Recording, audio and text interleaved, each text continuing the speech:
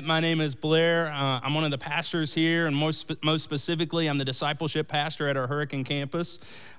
This morning, we are closing out this series that we have titled, What's Up? And over the last 4 weeks, we have been trying to be intentional about taking inventory in our lives in certain areas and certain relationships. We kicked off the very first week by talking about me and God. Then we had the next week where we followed it up with me and my spouse, followed by me and my money, and then last week was me and my kids. And we have one more this week, one more area, one more relationship that is a significant one that we need to talk about before we close out this series, and it's me and my friends. There are so many different categories of friends in our lives, and we might not have ever thought about our relationships in this way specifically. We might not have ever thought about them, but we do. People that would fall into just different groupings or different categories of friends in our life, and there's nothing negative about any of the groupings necessarily, and I don't mean anything negative by them. They just do. They fall into different categories. Let me give you a few examples. First, we have this group of friends that we call kind of like that are mostly our surface friends. Friends that when you see them, you wave at them from a distance, and you kind of say hi, and you probably know a few details about each other, at least a couple enough to go to questions that you might be able to ask them, just so that you can kind of keep a conversation going. Like somebody might ask me, a surface friend might ask me, how's Isaac doing in basketball this year? They know my son's name, they know one of his interests, and they can ask about it, and it's an easy kind of conversation to have. And with these people, we often and can easily just keep a conversation going with them about some things. These are the same people that probably, if your kids are on the same team, you end up sitting beside of each other in the bleachers, and because it just feels comfortable to have just somebody to sit with, and it's just nice to have somebody there that you can kind of talk with. But really, the relationship is really just built on kind of surfacey things, and you never really go deep with these people. You just kind of can keep the conversation going. And it's good to have these people in your life. They're helpful to have in our lives for sure. The second kind of group I think of sometimes is this group that we would call maybe our structured friends. These are relationships that you have with someone that was brought together. You guys got brought together by some kind of structure. I usually think of like my work friends here. These are people that I end up, and we end up spending a whole lot of our life together because we're together 8 to 10 hours every single day. They probably have some extra details about your life because you end up sharing over time and, over many years of spending time with them. You probably go out to lunch regularly with them, and you've kind of found your comfort zone in your conversation with them. They probably have a pretty good idea about your family because they've seen them grow up on the pictures on your desk. And they're used to hearing conversations, and they've heard story after story about your family, and so they really feel like they know your family. And honestly, these are really important relationships to have in our life because they fill up so much of the space of our life and time, and so they're really important people to have in our life as well. And there are probably several more categories that we could go through to kind of discuss different relationships and different friends. But when it comes to the Bible, it makes it really, really clear that there's a very important relationship in our life, a very important category that we need to have in our life. It's this category that helps us grow in our faith journey, the category that centers itself on Christ. And it has as a Christ follower, these are really, really essential to have these kinds of friends in our life. And we're going to call this friend the spiritual friend. There are some things that happen to you and from you when you have these kind of people, and if you have a spiritual friend in your life. This morning, we want to take a look at some of the characteristics of those, and we also want to kind of create some questions that we can ask ourselves as we have been doing over the last few weeks, an inventory of sorts to say, do I actually have those type of people in my life or not? And before we get into it, let me pray for us this morning. God, I thank you so much for the gift of Sunday morning. I thank you for this ability to kind of come here to connect both with you, God, and with your word, and also with other believers. And I thank you so much for the gift of worship. And I thank you for the gift of the Bible that teaches us. God, I pray that this would be a day that we would understand a new thing, but that we would also be able to take an inventory of our lives and to say, where are we, God, and where do you want us to be? Help us to take a step closer to you today in our journey, and help us to do that together. Thank you for loving us. Amen. So this morning, if you have your Bibles with you, you can go ahead and grab those out. If you can start turning. We're going to be looking at Romans 12 this morning, and then we're going to only look at a couple of verses there, but it'll be really helpful for us if you can check that out. And so if you have your Bibles, you can go ahead and be turning there. And while you're doing that, I just want to tell you a couple of other things real quick as you're turning there. The Bible emphasizes the importance of these close, Christ-centered relationships. It provides numerous examples. Maybe a couple of the most famous ones are Jonathan and David of the Old Testament. And then you can look in the New Testament, you can see Paul and Timothy and the way in which they interact with each other. Solomon, in the book of Proverbs, gives us lots and lots of special information about these relationships, and he gives us insights into what it is. And so real quick here, Proverbs 18:24 says this about a friend. It says, a friend sticks closer than even a brother. 27:6 says, wounds from a friend are better than kisses from an enemy. 27:9 says, heartfelt counsel of a friend is sweet as perfume. 27:17 says, as iron sharpens iron, so will another friend sharpen another friend. 17:17 says, friends are loving at all times, but a brother is born for adversity.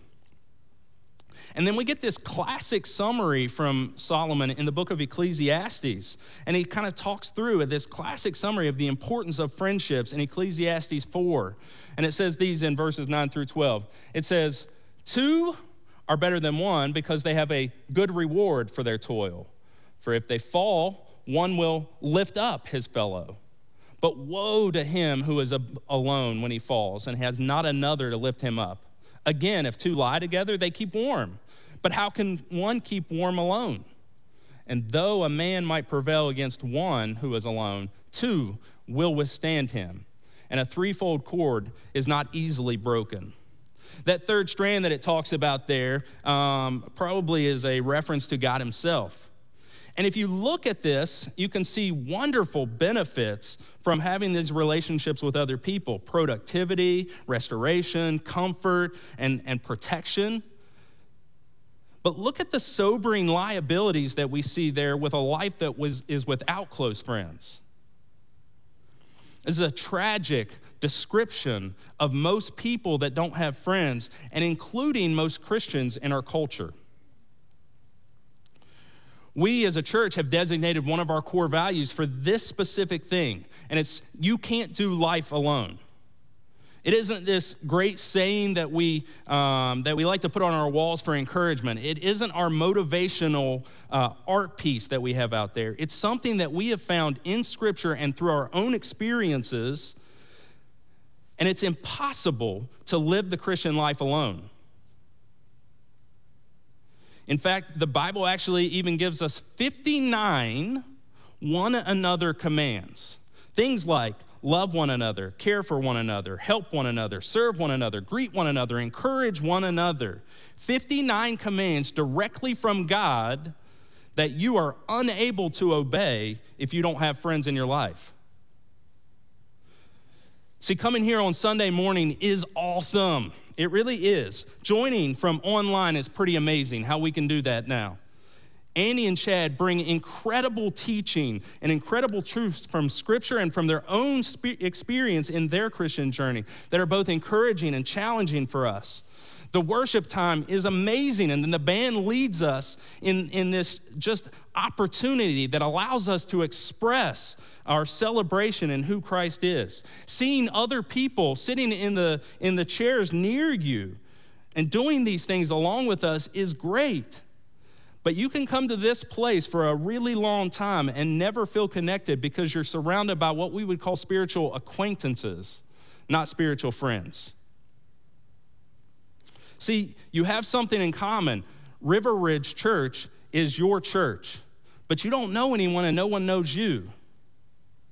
And it's why we encourage every Sunday almost, pretty much every Sunday, we say something about you need to get plugged into either a Ridge group or you need to join a serving team. Because it changes the experience from sitting here in these rows and listening to one of us talk for about 30 minutes and teach for 30 minutes to where we all of a sudden are coming shoulder to shoulder with each other, serving together, or we circle up in a group where we have back-to-back conversation that goes back and forth that we can talk to each other. And out of these times, it's so much more likely to have friendships. You'll find other people who know your journey and know about your unique story, because it's going to be one of the first things you actually talk about when you get together as a group. People that will be able to do what spiritual friends do. Spiritual friends, I don't know. I find it almost like such a weird title. And you probably say, I don't want to call someone that. I don't want to call them my spiritual friend. They're just my friends. That's it. They're just my friends. And that's great. But this morning, we want to take an inventory specifically to make sure that we have the right kind of people in our lives as well. So what do we need to do? The first thing we need to do is just find the right people. One passage that gives us a great description of what these right people are, or what a spiritual friend looks like, is this Romans 12 that we're going to be looking at this morning. And we're just going to read a couple of verses out of here. But Romans 12:15 says this: "Rejoice with those who rejoice, weep with those who weep." And if you're taking notes this morning, our first note is going to be just this: spiritual friends have a deeper emotional connection with me.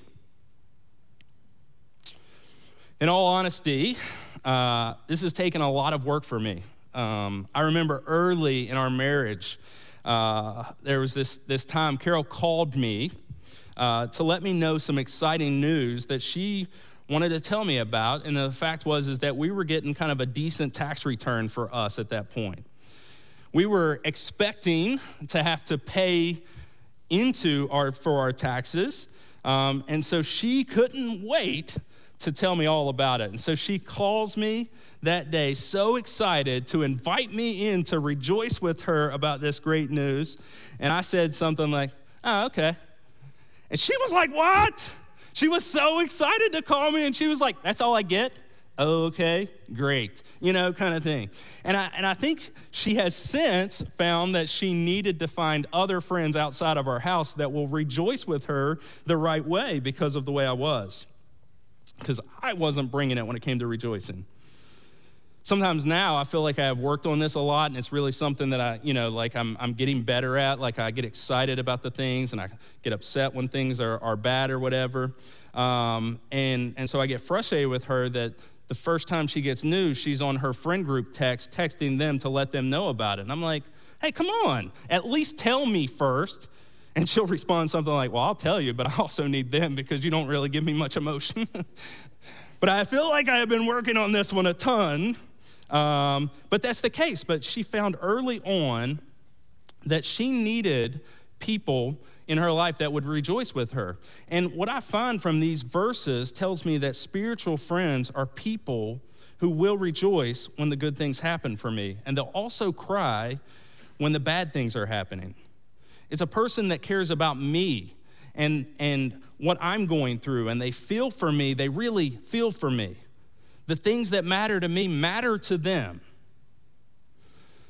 And I would say most of us are probably saying, "Well, I got those people in my life." Yeah, I absolutely have those people in my life. And maybe we're even questioning, doesn't everyone have at least one of those someones in their life already? And really, honestly, isn't it just like being a decent human being?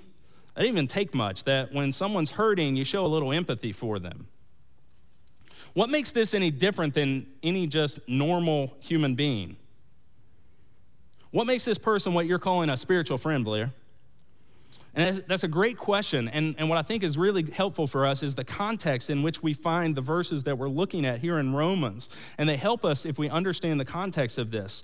See, the book of Romans is a letter from Paul that he is writing to believers, specifically to the churches in Rome, about how they're to interact with one another, how they are to interact with other believers.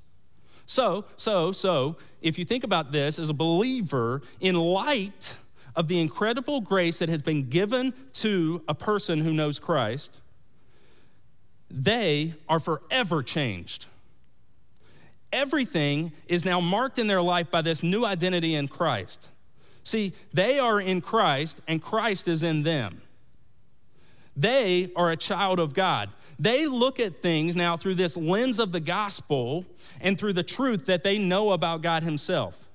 So when a believer rejoices, he rejoices knowing that every good gift and every perfect gift is from above, coming down from the Father of lights. When a believer weeps, he doesn't weep the same as a non-believer, because he will not grieve as someone who doesn't have hope. When we're going through it, when we're actually really, even when we're going through it the hardest way that we can, as a believer, we have a hope, and that hope doesn't disappoint. So the question is right. Are they any different than just decent people? But the answer is yes. Because I need friends that when I rejoice or weep as a believer, I do it differently. And I need people that are in my life that rejoice and weep that way too. Because naturally, I can fall back into my old way of thinking about things. And I'm gonna wanna take credit for the good things that happen in my life. When I get that bonus and I get that raise and I get all this, I'm gonna be like, look at me, I got a promotion, I am awesome. And a gentle reminder from a friend that all good things are just grace from God helped me to not get trapped in the sin of self-righteousness or get stuck in the deceit of arrogance or superiority. Naturally, by my human nature, when the bad things happen, I'm gonna be struggling to recognize that hope. So I need a friend that will come alongside me when I don't feel that hope. And they remind me of the truth that God's hope does not disappoint. They're there to remind me that just because this thing happened, God still loves me. They're there to remind me that God still has a plan for my life. Don't lose connection with God during this time. And if you don't have the ability to pray right now, if their pain is too much for you to go to God right now, well, I will pray for and I will pray with you. I will go to the giver of good gifts. I will go to the one who offers peace. I will go to the one who does immeasurably more. And people who have not experienced the transforming grace of the gospel can't do those things for you because they can't. They can be caring, but I need spiritual friends in my life that are always pointing me back to Jesus. Spiritual friends rejoice with a God-given joy, and they weep while knowing the hope that comes from Christ. Last week, Chad was talking about me and my kids, and he brought up this idea about fighting for the heart of our kids, right? And he said one of the things that is helpful for him while he's doing that is that when he recognizes that when he's wrestling in the floor with every laugh that one of his kids gives, he realizes in that moment he's fighting for their heart. And this passage tells us how to fight for spiritual friends' hearts as well. It says, when you're celebrating the highs and showing up in the lows, you earn the right to speak into their lives. They have proven that they care. They can speak truth that challenges in ways that we need in order to grow. They can ask the tough questions that acquaintances really can't ask, because I'm only gonna go there with a true friend.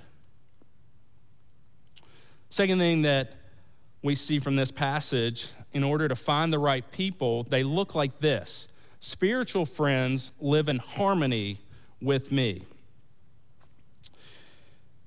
If we go on to verse 16 there, it says this, live in harmony with one another, do not be haughty, but associate with the lowly, never be wise in your own sight. I didn't highlight haughty because I don't know what that word means, but live in harmony, that's what we want to focus on. And what I really love about this passage is we see one of those 59 commands, right? Live in harmony with one another. There's one of those one another's. And this is for both of us. This is both a command to do, but it's also a description of what a spirit-filled person will do. Harmony is such an awesome word. I love this word. It sounds so comforting, right? And I think most of us probably usually when we see that word, one of the first things we might think of is music. And it is a musical term. Harmony is a musical term. And there's another musical term very similar to it called unison, or that's unison. And they probably get used synonymously with each other from non-musical people like me, but they're not the same at all. See, unison is where everyone sings the exact same note at the same time. Harmony, on the other hand, is where people are singing different pitches, but combining to make a beautiful sound together. And I love that description because this is what we're supposed to see here from this passage as well. God doesn't want us to just become all the exact same person and sing unison. He wants us to be our unique selves that he made us to be. Spiritual friends don't try to be something they are not. They go after what God made them to be. They bring their unique gifts and talents. They bring their unique stories and ideas and their special way of looking at something, but seeing it in a different way than everybody else does. But at the same time, when they live in their uniqueness, it doesn't come out as an ugly noise at all.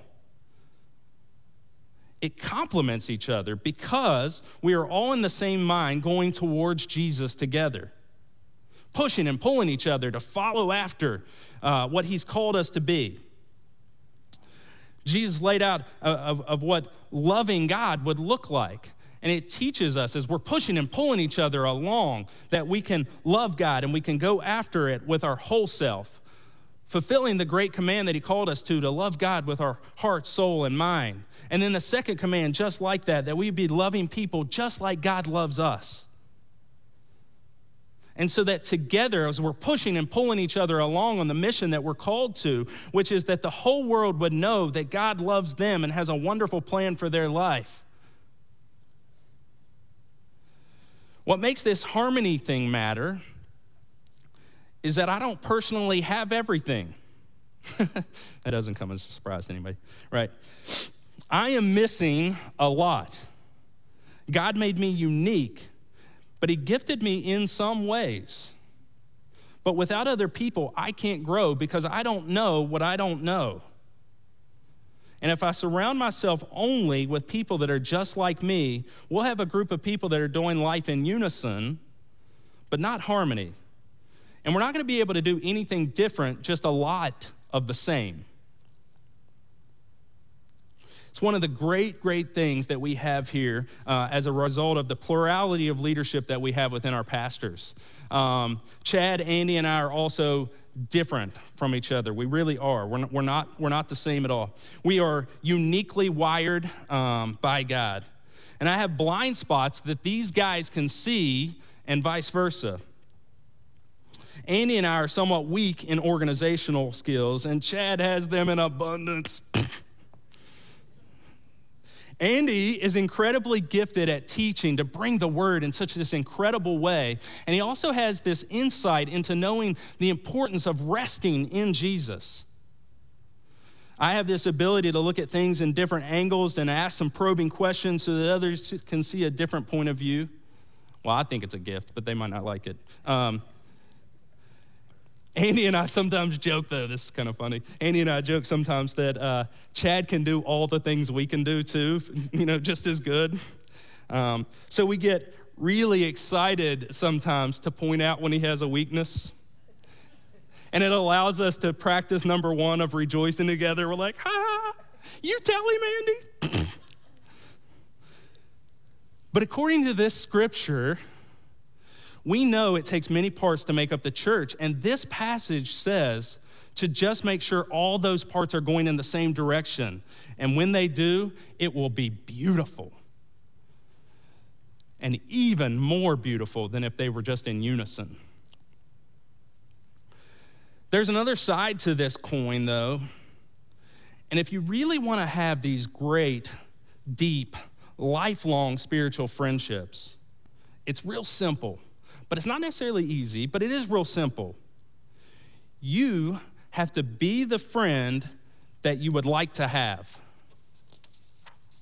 Second side of that says that you need to be the right person.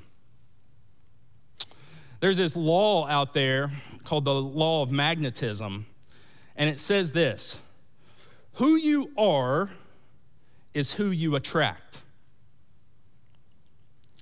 You will attract what you are, not what you want.